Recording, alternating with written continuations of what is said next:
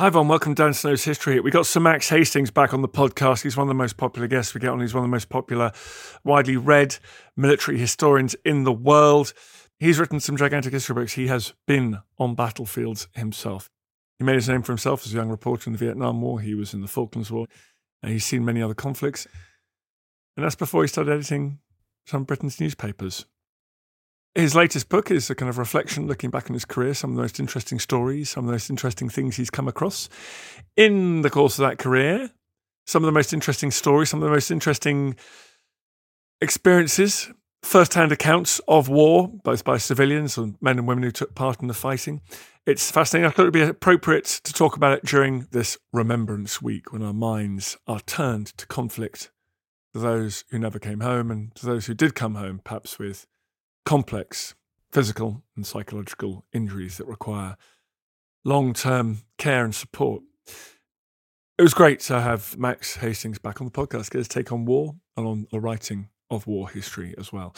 If you want to watch Max Hastings in action, we've got some documentaries in which I go and talk to him over at History Hit TV. You can also go listen to other episodes in which I've recorded with Max and many other historians and veterans and people who've experienced history. You can do that at historyhit.tv, historyhit.tv. You go there, you get 30 days free if you sign up today. We've been going for 4 years now, so I think I have to stop saying we've got a new history channel. We're 4 years old next week. So it's not a baby channel, it's now an infant channel, but it's not infantile, I should quickly add. Please head over to historyhit.tv. Go and check it out. World's best history channel. But in the meantime, here's Max Hastings.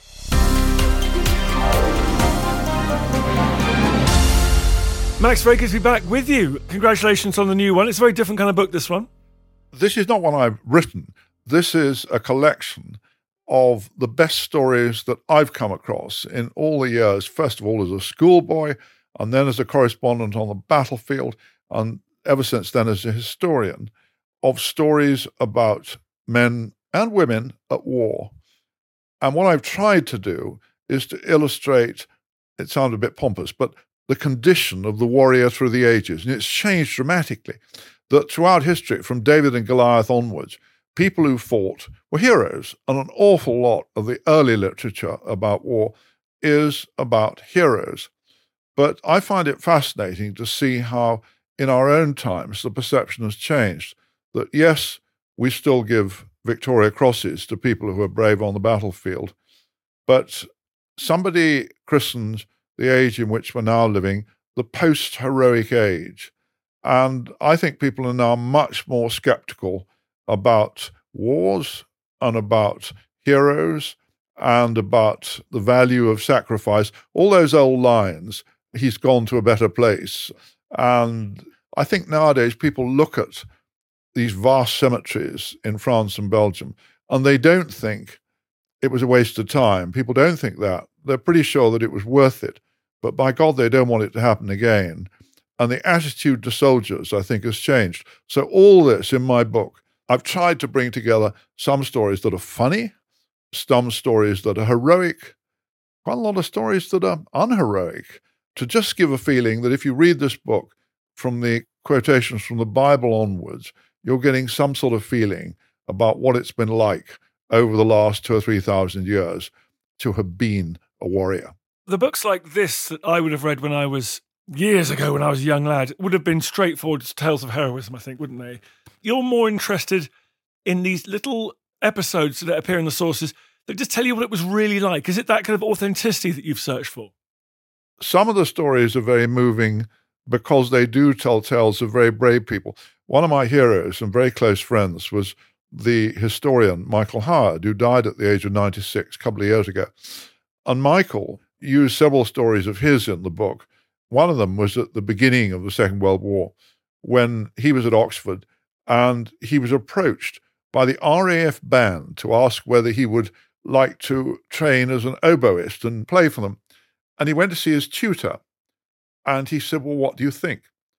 And his tutor said, well, he stammered, and he said, well, I can see how it may seem a very attractive thing to do, but when it's all over and they ask you what you did in the war and you tell them you played the oboe, it may not sound quite so good. Well, Michael took the hint and he joined the Coldstream Guards. And one of many things I loved about Michael was his honesty. And first of all, his description of the first battle he was in, which was at Salerno in August 1943, when he won a military cross. And he described the general muddle and confusion of the battle, in which, luckily for him, most of the Germans, which they didn't often do, ran away. But then afterwards, he told another story about how a year later, in northern Italy, he was sent on a patrol with a single Coldstream Guardsman. And just as they approached the German lines in darkness, crawling along, hearing German voices, and suddenly there was a thunderous explosion. And to use the cliche, all hell broke loose and flares and machine gun fire and so on. And he shouted to the guardsman, "Are you all right?" And the guy shouted, "No." He said, "I'm in bloody agony." He said, "I've trodden on a mine." And he said, "My leg's gone." And Michael thought, "What do I do?" He said the guardsman was twice his size. There was no way he could carry him. And in the end, he turned and ran, Michael. And somehow he got back to British lines. And after the war, he went back to the grave where, of course, this guardsman had died. And he said he sat by the grave for a long time, wondering what he could have done differently in that situation. And he wrote, "I'm wondering still." Now, the point about these stories, they show all sorts of aspects of being a soldier. First of all, Michael described how he became, quotes, a hero, but in the chaos of the battle. And then he described how he sort of, in his own eyes anyway, became a bit of a coward, and nobody blamed him. And his colonel, when he got back, said he'd done the only thing he could do. But Michael was haunted for the rest of his days. So that's the sort of range of stories that one tells. And when you go back through history, that's the way it always is, that the honest people who write about war, they know that although sometimes there's what people call glory, there's also so many terrible, terrible moments. What's so interesting about military history, I think that one of the reasons that practitioners, so soldiers today, sailors and airmen and women, love military history is there are such powerful underlying themes that seem to remain constant in a way that, no doubt, is true of religious history as well, but it's made so plain on the battlefield. When you went through this book, were you very struck by that, or do you really come across periods in which people did feel very differently to the way we do now? Their descriptions of war are very different. Oh, I'd say an awful lot has changed. That, for example, the norm has changed of what's expected of people on the battlefield. If you look at Waterloo, for instance, 1815, that the stuff that soldiers standing in squares all through that terrible day, being fired out at close range by the French, not merely minute by minute, but hour after hour, and having to stand in the square watching those around them mown down. So that at the end of the battle, as you know so well too, that there were one or two British squares in which the squares were still there at the end of the battle, but the dead were heaped, that there was hardly anybody left alive.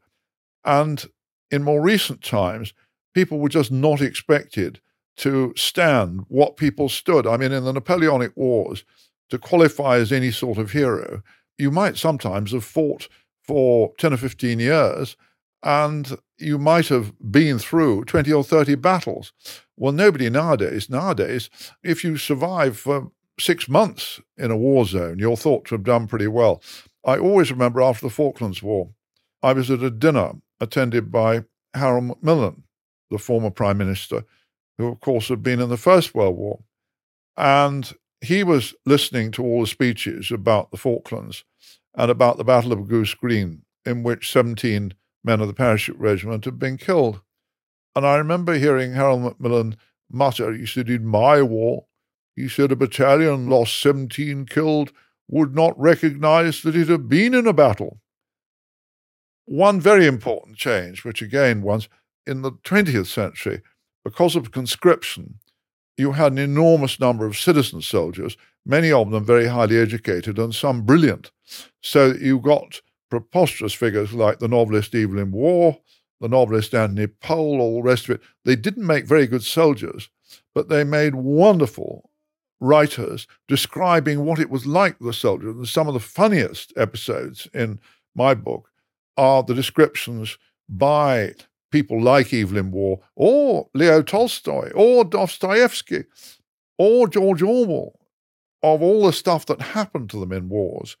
And yeah, nobody is ever going to put them in the record books as great soldiers, but by gosh, they certainly deserve to be in a book like mine as wonderful recorders. I mean, I think one of the stories that still makes me laugh out loud is the account of Auberon Waugh, Evelyn Waugh's son, when he was a National Service subaltern serving in Cyprus in an armoured car troop in about 1958. And one day they were out on a patrol on a UN peacekeeping mission. They stopped, and he said he suddenly noticed that the machine gun on one of his armoured cars was out of true, and he leaned up and grabbed the barrel and pulled it down so that it was straight as it was supposed to be. And he said, suddenly I noticed that it was firing at me and hitting me in the chest. So he said, I jumped aside pretty sharpish, but not before, I think 5 or 6 bullets had hit him in the chest. And his account of this experience, he said, for those who are frightened of being shot, I can tell you that for the first half hour it doesn't hurt at all. And you laugh out loud, but of course it was ghastly.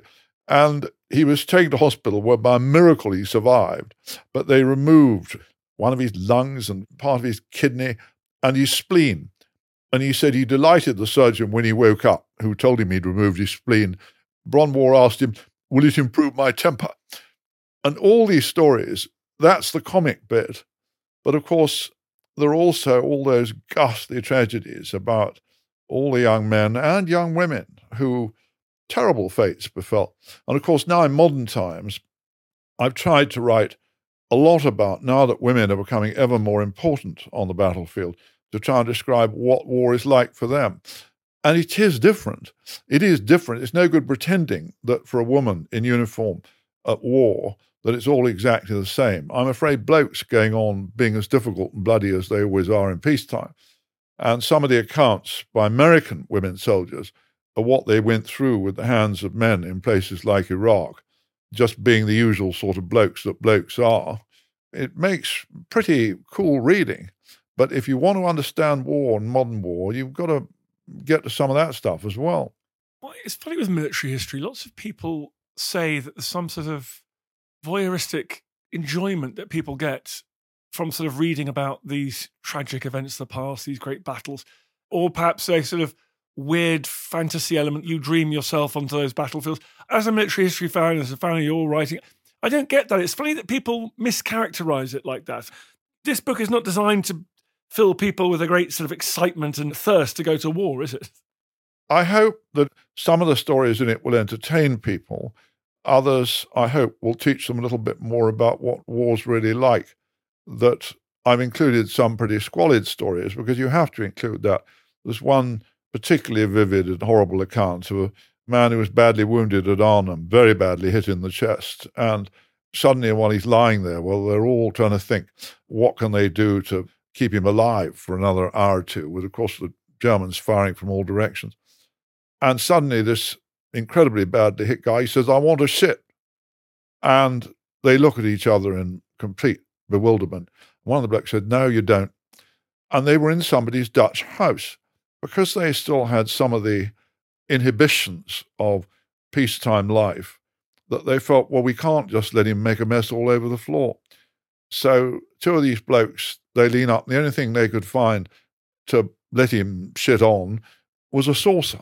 And the officer in charge, he said, a saucer. He said, this is insane. But these 2 men hold him up, and it's ghastly. It's horrific. It's incredibly squalid. But if you want to understand what war's like, you have to understand things like that too. So I hope that nobody's going to accuse me of glamorizing war. Why do we read about it? War, all the cliches are true. It's the extremes of both the best of human nature and the worst that goes on fascinating us. I think most men who've never been in battle wonder how they'd behave. I'm often asked, because when I was young and stupid, I went to a lot of wars. And nowadays people often ask me, what's it like? What does it feel like? How do you think I'd behave? And I always give them the same answer. I say, I think you'd find you probably behave a bit better than you think you would. But it's very hard to explain to those who haven't been there what it's like. I had a very close friend who was about a mile from me on the Golan Heights in the Yom Kippur War in Israel in 1973. And he was in a car, which he was moving the car, when it was suddenly hit by a Syrian rocket, and he was killed. And I was with a mutual friend of ours the other day, and it sounds an almost mad thing that I said to him. I said, our mutual friend had been the one who went and checked his body and took his passport and went back and told everybody he'd been killed. Actually, it was a photographer, Don McCullin. And I said, Don, what did Nick look like when you got to the car? And that sounds a sort of mad question to ask anybody, but Nick was such a close friend of mine. I've been haunted almost for 50-odd years thinking about that and thinking about Nick's death. So at one level, I hope it's nothing as cheap as voyeurism that makes people like me write books like this, or rather collect collections like this, and also write the books that I do. So I hope it's a bit more than that. But also all the time we're exploring the limits of human experience, and wars are about the limits of human experience. You're listening to Sir Max Hastings talking about war. More coming up.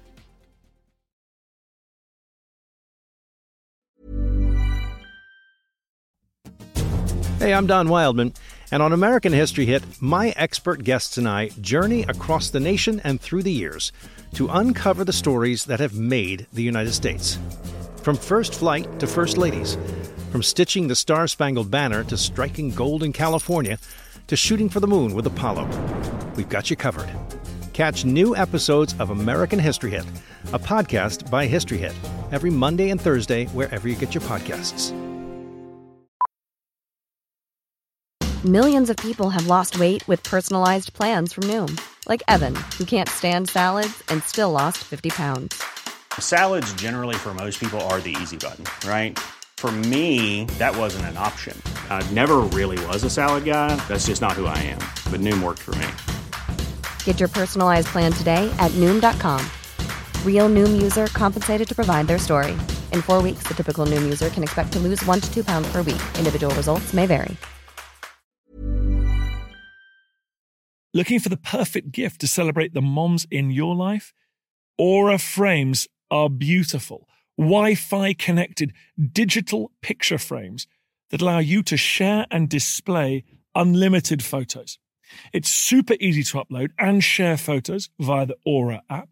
And if you're giving an Aura as a gift, you can even personalize the frame with preloaded photos and memories. And also remember, when using messaging apps, they shrink the photos. You cannot print those out. You cannot blow them up. This is high quality imagery going to one of the most important people in your life. The Aura app is super easy to set up. It takes about 2 minutes and you're going to love it. There's free unlimited storage, add unlimited photos and videos, and invite as many people as you want to a frame. Right now, Aura has got a great deal for Mother's Day. Listeners can save on the perfect gift by visiting auraframes.com to get $30 plus free shipping on their best-selling frame. That's AURA frames.com. Use code DANSNOW at checkout to save. Terms and conditions apply.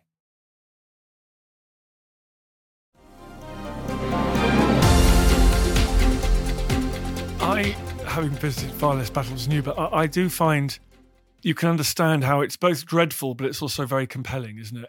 When you're out there, you think, I'd do anything to be at home in Britain and look at hedges and sunsets and peaceful laybys. But then strangely, when you get back to Britain, you sometimes have this strange desire to go back into that extreme environment. And soldiers surely have got that same thing. They're desperate for wars to finish, and yet Nelson's captains would raise a toast to a bloody war. Again, you get these two competing emotions. Let's be realistic. The British Army is finding it far more difficult to recruit young men today for a citizen army than they did when the wars in Iraq and Afghanistan were going on.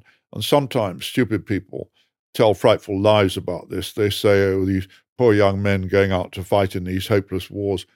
These young men, I regret to say, were gagging to do it. And I was rung up not so long ago by a very serious-minded American academic who said, had I suffered post-traumatic stress as a result of all the wars I went to when I was young? And I gave her as courteous an answer as I could. And I think she'd probably have been shocked if I gave her the crude answer, which was no. One question in my mind, which somebody who's dealt a lot with soldiers and post-traumatic stress said to me, he said, "Did you ever kill anybody?" And I said, "No." He said, "I think it does often change things for people if you've actually killed people yourself," which I never have, thank God. But it's hard to describe. But when you're young, I'm afraid, many of us are reckless and stupid and, frankly, sensationalist. I first went to Vietnam when I was 24, and I thought it was absolutely wonderful that somebody was prepared to pay me, BBC in this case, to fly around in helicopters and go up to Hong Kong once a month on R&R and all the rest of it. And, of course, one was absolutely terrified some of the time, but I'm afraid that was a reflection. I've spent most of my life discovering that all the nonsense my father and the other men in my family talked about what fun they'd had in World War II was nonsense, and trying to grow up a bit in one's attitude to war. You talked about different periods. I'm very struck recently by how much work's been done on volunteering. Nelson's Navy, the 18th century Navy, Churchill, well, the famous misquote, rum, sodomy and the lash, awful. And yet actually there was quite a lot of volunteer. The slums of Georgian London, the drudgery of working in the fields. Sometimes war and the military did offer, you could understand, a kind of attractive alternative to that life. During the Falklands War, one day during the air battles at San Carlos, I was on the bridge of the command ship Fearless, and her captain, Jeremy Larkin, he turned to me and he pointed to the young Bofors guns crews out on the bridge wings. And he said, "Isn't it amazing? You look at these kids, 17 or 18 years old, and you said in England they'd be soccer hooligans, and here they are doing this fantastic job." And I said, "I'm afraid, Jeremy, it's always the same, that tragically for mankind's never found a way of motivating, especially very young men, more than the challenge of war. That, as you just said, it is this peculiar contradiction. On the one hand, you realize it's ghastly. On the one hand, you want to be safely at home, sleeping in a warm bed. But on the other hand, you do get this terrific charge out of doing it. And that's when you're very young. And sometimes the people I feel sorry for are the older people who've discovered how ghastly war is and been at it a long time, as, for example, if you were a Russian soldier in 1941, and by 1945, you'd had enough. You wanted to go home. You'd had more than enough. But, of course, nobody was going to let you go home. You had to go on and on. And another of the stories I've told in the book was a quotation of a British infantry officer in Holland in about December 1944, and he was saying they'd been at it since Normandy, and suddenly he heard that a young officer, enormously popular, Billy Hartington, the son of the Duke of Devonshire, had been killed. And he said he felt this terrible hollow feeling. He said, "This is what it means to be an infantryman. You just go on and on until you're killed." And a lot of people who manage to find your first battle thrilling, very often, by the time you get to the last battle, that you've had more than enough. Another of the stories that I'm always fond of was one that Harold Macmillan told me when I was sitting next to him, a very nervous young man, at a dinner, and we started talking about Field Marshal Alexander. And Alexander had been the Allied commander in Italy in 44-45 when Macmillan was the senior representative of the British government out there. And Macmillan said to me at dinner, he said, "The last time I saw Alex, we were going into the theatre together. And I said one of those old man stinks to him. I said, 'Alex, wouldn't it be lovely to have it all to do over again?' And Alex turned to me and he said, 'Oh no, we might not do nearly so well.'" So what I'm trying to say is it is possible. You can have the jokes and you can have the comic moments, such as Evelyn Waugh, for instance, described at length. But you can only justify having those comic moments if you also include the tragic and the horrific moments. Speaking of horrific, we're so used to thinking of the First World War as the kind of nadir of the military experience that humans have ever been through. The Western Front, the Italian Front, the Mesopotamian Front, arguably even worse. How do you think it comes down when it comes to sort of war fought at a distance, that kind of mechanical industrial warfare that Ernst Junger talks about, a storm of steel, arbitrary death from miles away, or the shield wall at Hastings? I mean, is it possible to talk about better or worse or different experiences? Some experiences, for instance, although the Falklands War was horrible for some people for short periods, the whole business only lasted 6 weeks. You can't compare that to those that went on for years.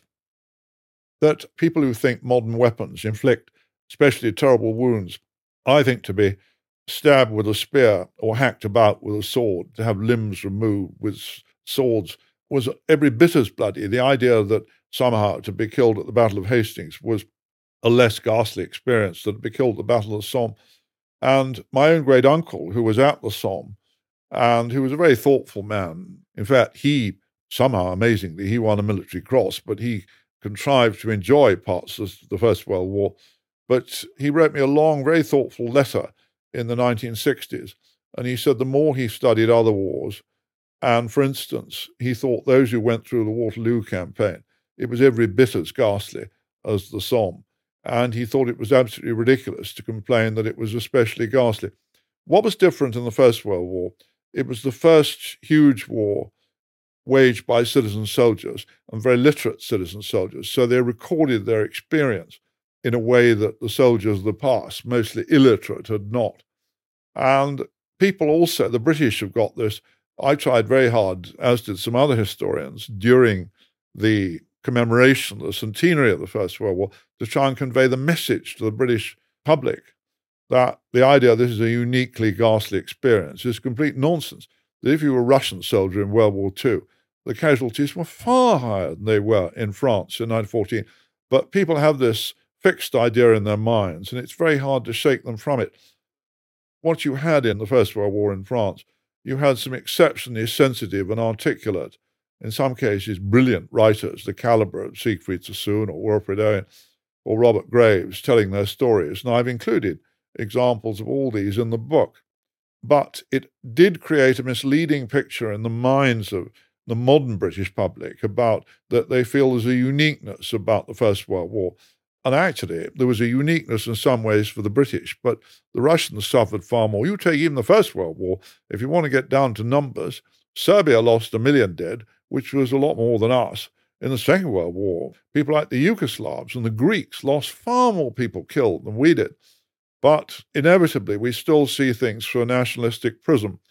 And although this book, in this case, because I'm English, it is a rather Anglo-centric book, once you've got past the Bible and classical Greece and Rome, most of my stories tend to be about the British. But in general, when I'm writing about wars, my books about wars, one's always trying to get people to think outside the nationalistic box, to just try and see things a bit beyond it. I mean, my father sincerely believed, he went through the Second World War, but he sincerely believed the British had won it, with the Americans providing the chewing gum and the Russians out there doing God knows what. Well, thank goodness we've all moved on a bit from that. I agree. I mean, the 18th century, you read descriptions of the Walcheren expedition or the Cartagena, with people of dysentery, typhus, starving to death, Napoleon's retreat from Moscow. I mean, those are among the most horrific things you're ever going to read. And therefore, it's interesting we have this idea of the First World War as being such a moment of discontinuity. You mentioned Napoleon's retreat from Moscow. I'm always fascinated that the modern French people still think so well of Napoleon when he lost round about 400,000 dead from the Grand Army. Admittedly, quite a lot of them were foreigners and not French, but nonetheless, his army, he lost 400,000 dead, which is more than we lost in the Second World War. And yet the French still think he's wonderful, whereas we're not so keen. So the idea that somehow the First World War experience was worse. And also, if you went through Normandy in the Second World War, the Normandy campaign, not D-Day, which wasn't actually particularly bloody. Far more people were killed in the days and weeks after D-Day than were killed on D-Day. But if you went through that experience, you went through something quite as bad as the Somme or Passchendaele. And people's casualties, one was absolutely stunned when I wrote about the Normandy campaign. And you looked at the numbers, some infantry battalions which lost half their strength, that it was absolutely mad idea that that was unique. But in those days, it was the fact that the witnesses were so much more articulate. If you go back, although the Peninsular Campaign and the Napoleonic Wars, there were a lot of very articulate British eyewitnesses there. Generally speaking, the further back you go in history, you go back to the Battle of Crécy, and most of what's the so-called eyewitness descriptions, you can't believe a word they say. They were mostly made up afterwards. What has changed is just you are getting now these incredibly articulate descriptions. And I say I'm really struck. I read a lot of American women's memoirs of Iraq and Afghanistan, and gosh, that gives you a different perspective too. Inevitably, heroism is talked about in this book. We're in a period now where heroism is a very contested concept out there on the mean streets and the culture war. How should we think about people in the past we once described as heroes who were imperfect, awful in many ways, and yet did things that were heroic in the moment, or we may still find inspirational in that narrow sense? How should we think about heroes in our post-heroic generation? The first thing we should always recognize is that every society desperately needs heroes when there's a war on, and your country has got to be defended. But the longer I study heroes, they were very often incredibly brave men who did amazing things. Not many of them we want as household pets. Many of them were deeply unattractive human beings who were pretty horrible to their wives or their children or whatever it might be. And a lot of them were very unhappy people. I mean, I've studied some of them very closely. I've met quite a number of them, the ones who survived. So we start by saying, by gosh, we need them, so never sell them short. But on the other hand, I always remember again to revert to my favorite historian, Michael Howard, who won the Military Cross at Salerno. Michael once said to me, he said, when you're 20 years old, there is almost no folly you will not commit in order to win a Military Cross. And what I've come to understand, which I didn't understand when I was young, is physical courage comes really quite easily to a lot of very young men because they're stupid, because part of being young is being stupid. But as you get older, first of all, you tend to get a bit more cautious. And secondly, in my case, I've come to believe that I was brought up by my father especially to overvalue physical courage, whereas moral courage is much rarer and more important. And in my experience, women more often possess it. That I never cease. In fact, this morning I was having some stupid little medical procedure at a local hospital. And while they were doing it, they said, does it hurt? And I said, well, no, not significantly. And I said, as I've just been reading an account of Lord Uxbridge taking great pride in having his legs sawn off after Waterloo without making a sound and just asking everybody if they didn't admire the fact that he was not making any fuss about this. And secondly, I said to the nurse who was doing things to me, I said, don't you usually find that women make far less fuss than men? And she said, absolutely. And I think this is true, and I've got a book upstairs that I loved when I was a child called Stirring Deeds of the Great War, about all these sort of boys' own account of these young men who did amazing things, and they were amazing things. So it wasn't that I'm shortchanging what they did. I haven't forgotten an account of a fighter pilot in the Battle of Britain who said in those days, we were all little John Waynes. We were 19 years old. We didn't give a shit about anything except getting back for a few pints in the pub in the evening and trying to find a girl who was stupid enough to go to bed with you. And I'm afraid young men do tend to be affectless. And this does not mean I don't respect heroes, but we have to see that there are many other virtues that matter at least as much in our society. Last question. If you could be, I've been asking lots of people this recently, if you could be a fly on the wall, this is such a book of such a huge scale. So if you could have witnessed any of these moments, which do you think you'd have liked to have seen? I suppose I'm ashamed to say almost every historian is fascinated by the Battle of Waterloo because it was one of the most extraordinary moments. Wellington, in my view, was Britain's greatest ever military commander. And that set piece of Waterloo where Napoleon went head-to-head with Wellington and lost. And if you have the slightest trace of patriotism or any spirit of affection for the British Army, such as I have, I do believe it was the British Army's finest hour, even though I'm very wary about making too much of glory on battlefields. At the same time, there was glory at Waterloo, and by gosh, one would love to have seen it. Thank you very much, Sir Max. The book is called Soldiers, Great Stories of War and Peace. Thank you. Not a bit, my dear. I feel the hand of history upon our shoulders. All this tradition of ours, our school history, our songs, this part of the history of our country, all were gone and finished. Thanks, folks. You've reached the end of another episode. Hope you're still awake. Appreciate your loyalty, sticking through to the end. If you fancied doing us a favour here at History Hit, I would be incredibly grateful if you would go and wherever you get these pods, give it a little rating, 5 stars or its equivalent. A review would be great. Please head over there and do that. It really does make a huge difference. It's one of the funny things the algorithm loves to take into account. So please head over there and do that. Really, really appreciate it. Thank you for listening to this episode of Dan Snow's History Hit. Please follow this show wherever you get your podcasts. It really helps us, and you'll be doing us a big favour. Don't forget, you can also listen to all of these podcasts ad-free and watch hundreds of TV documentaries when you subscribe at historyhit.com/subscribe. As a special gift, you can also get your first 3 months for just £1 a month when you use code DANSNOW at checkout.